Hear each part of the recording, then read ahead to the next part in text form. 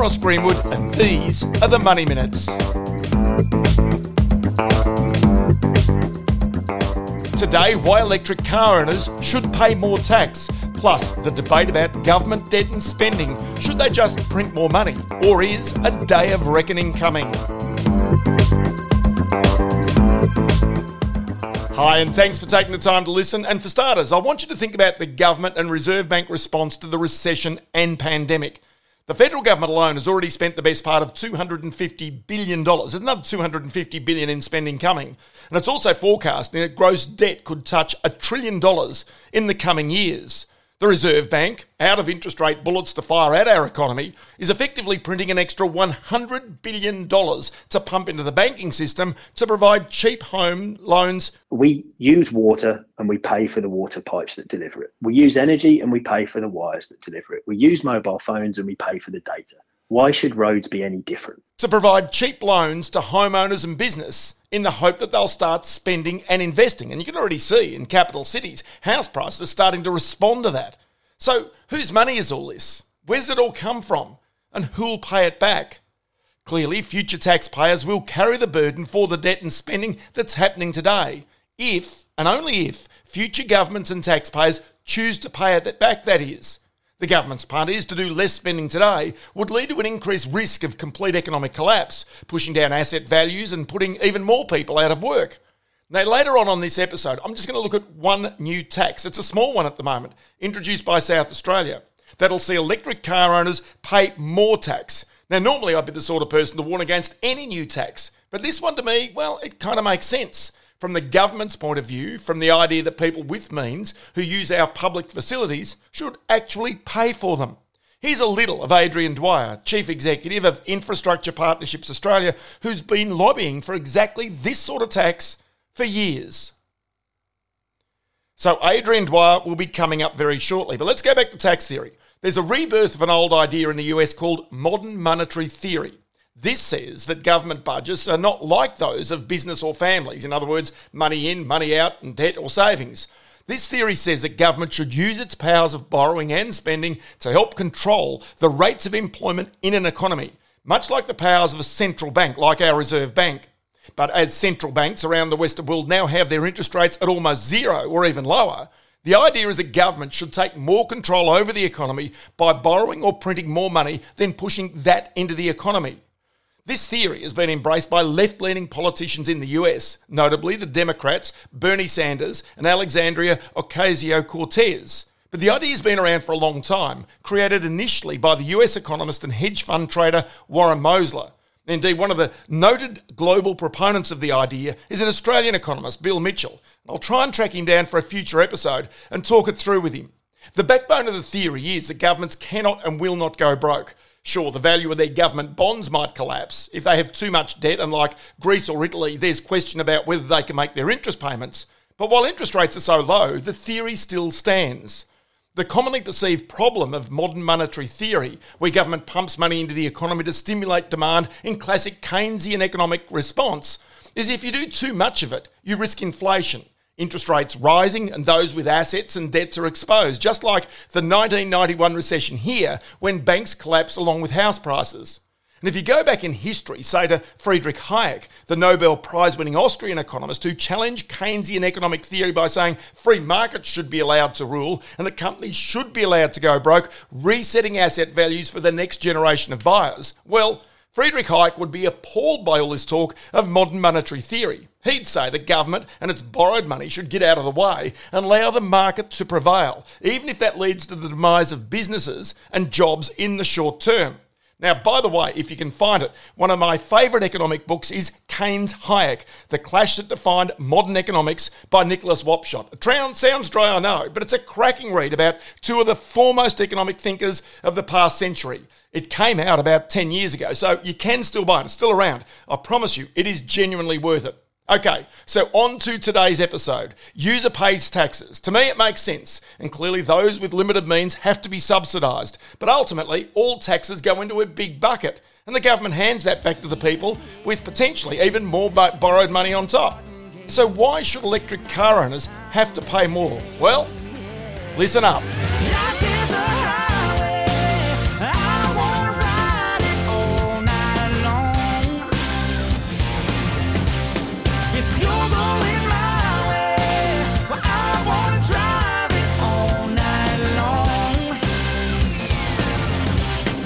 So what I want to do here is bring in Adrian Dwyer. For a long, long time, Infrastructure Partnerships Australia has been calling for road charges for electric vehicles, not only on the basis of fairness, but also it has said for a long, long time that it needs to be a game changer. In a report just only that was out last year, effectively Infrastructure Partnerships Australia said Australia really has no choice in regards to this. And indeed, it was a win-win and a home run in regards to tax. But there's a few issues of this. So as South Australia takes on this move, let's bring in Adrian Dwyer, the Chief Executive of Infrastructure Partnerships Australia and one of the long-term advocates of this plan to have people and owners of electric vehicles pay more tax. Adrian, many thanks for your time.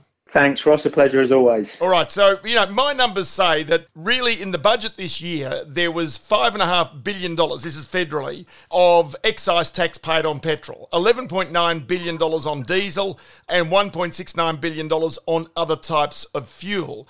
The issue is that is going to decline over a period of time as electric vehicles become more predominant on our roads, isn't it?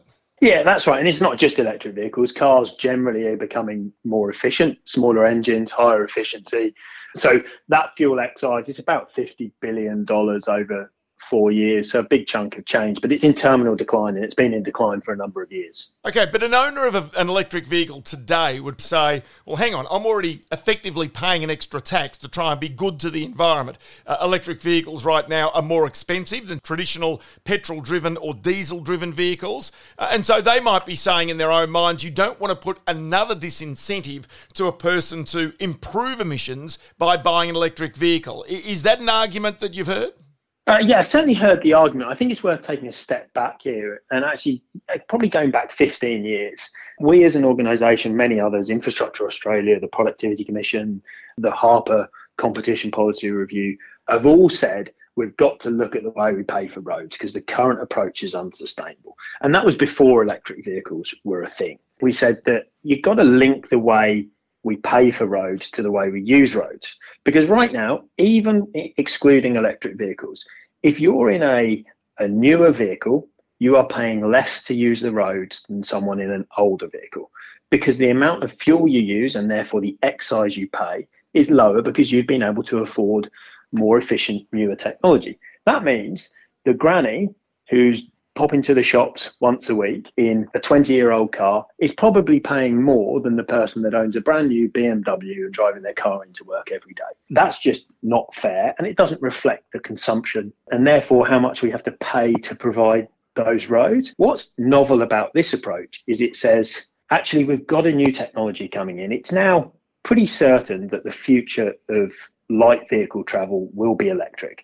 Might be hydrogen, might be battery, might be something else, but it's probably electric. There's an opportunity here to get in at the ground floor and say, actually, let's correct this unfairness that someone in an electric vehicle isn't paying to use the roads while someone in a petrol vehicle is.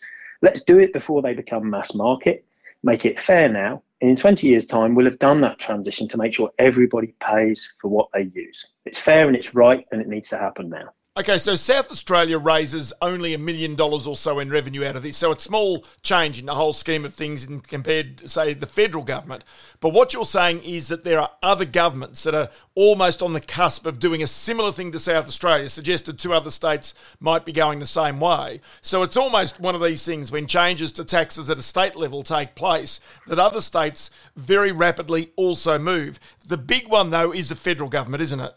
Yeah, look, I think we're getting traction on this with state governments because it's a good idea. Treasurers, transport ministers are looking at this and saying, well, actually, this makes sense. If you've got an electric vehicle that's not paying to use the roads and a petrol one that is, that's something we should correct. And it also solves a problem for us. The other point you've also indicated in the past is that any charges in the future should be distance-based and cover the whole of the road network. And indeed, it may very well be that per kilometre charges could be capped to make certain that electric vehicle motorists pay no more than those who currently pay the fuel excise. But what you're arguing here is that there has got to be a like for like. There's got to be some fairness between the motorists who are using the road. Yeah, there has to be fairness, but it's worth just looking back and understanding why we had fuel excise in the first place.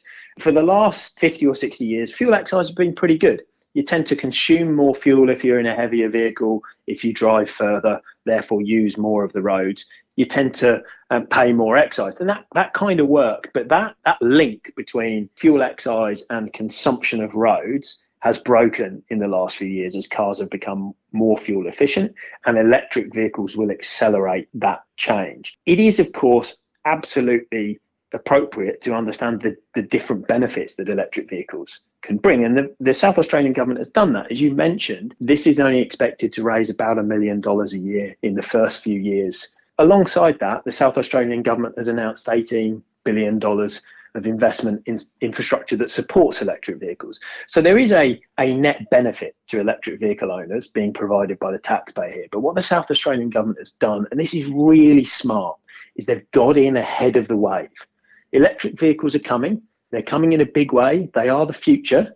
But we need to make sure before that future hits that we've got a sustainable way of paying for our roads that's fair on everyone, and make sure that we can maintain the roads we have and build the new ones that we need. I also noticed this week that the boss of Kia Australia, a guy called Damien Meredith, has basically said it's not right that owners of petrol and diesel cars subsidise the rollout of electric cars. He's almost stood in the face of most of the other car companies, the car industry and the Federal Chamber of Automotive Industries, by basically saying that really, if there are going to be electric vehicles, it must stand on its own merits, and rather than being subsidised by handouts from government. So this is also a key in what South Australia is trying to do.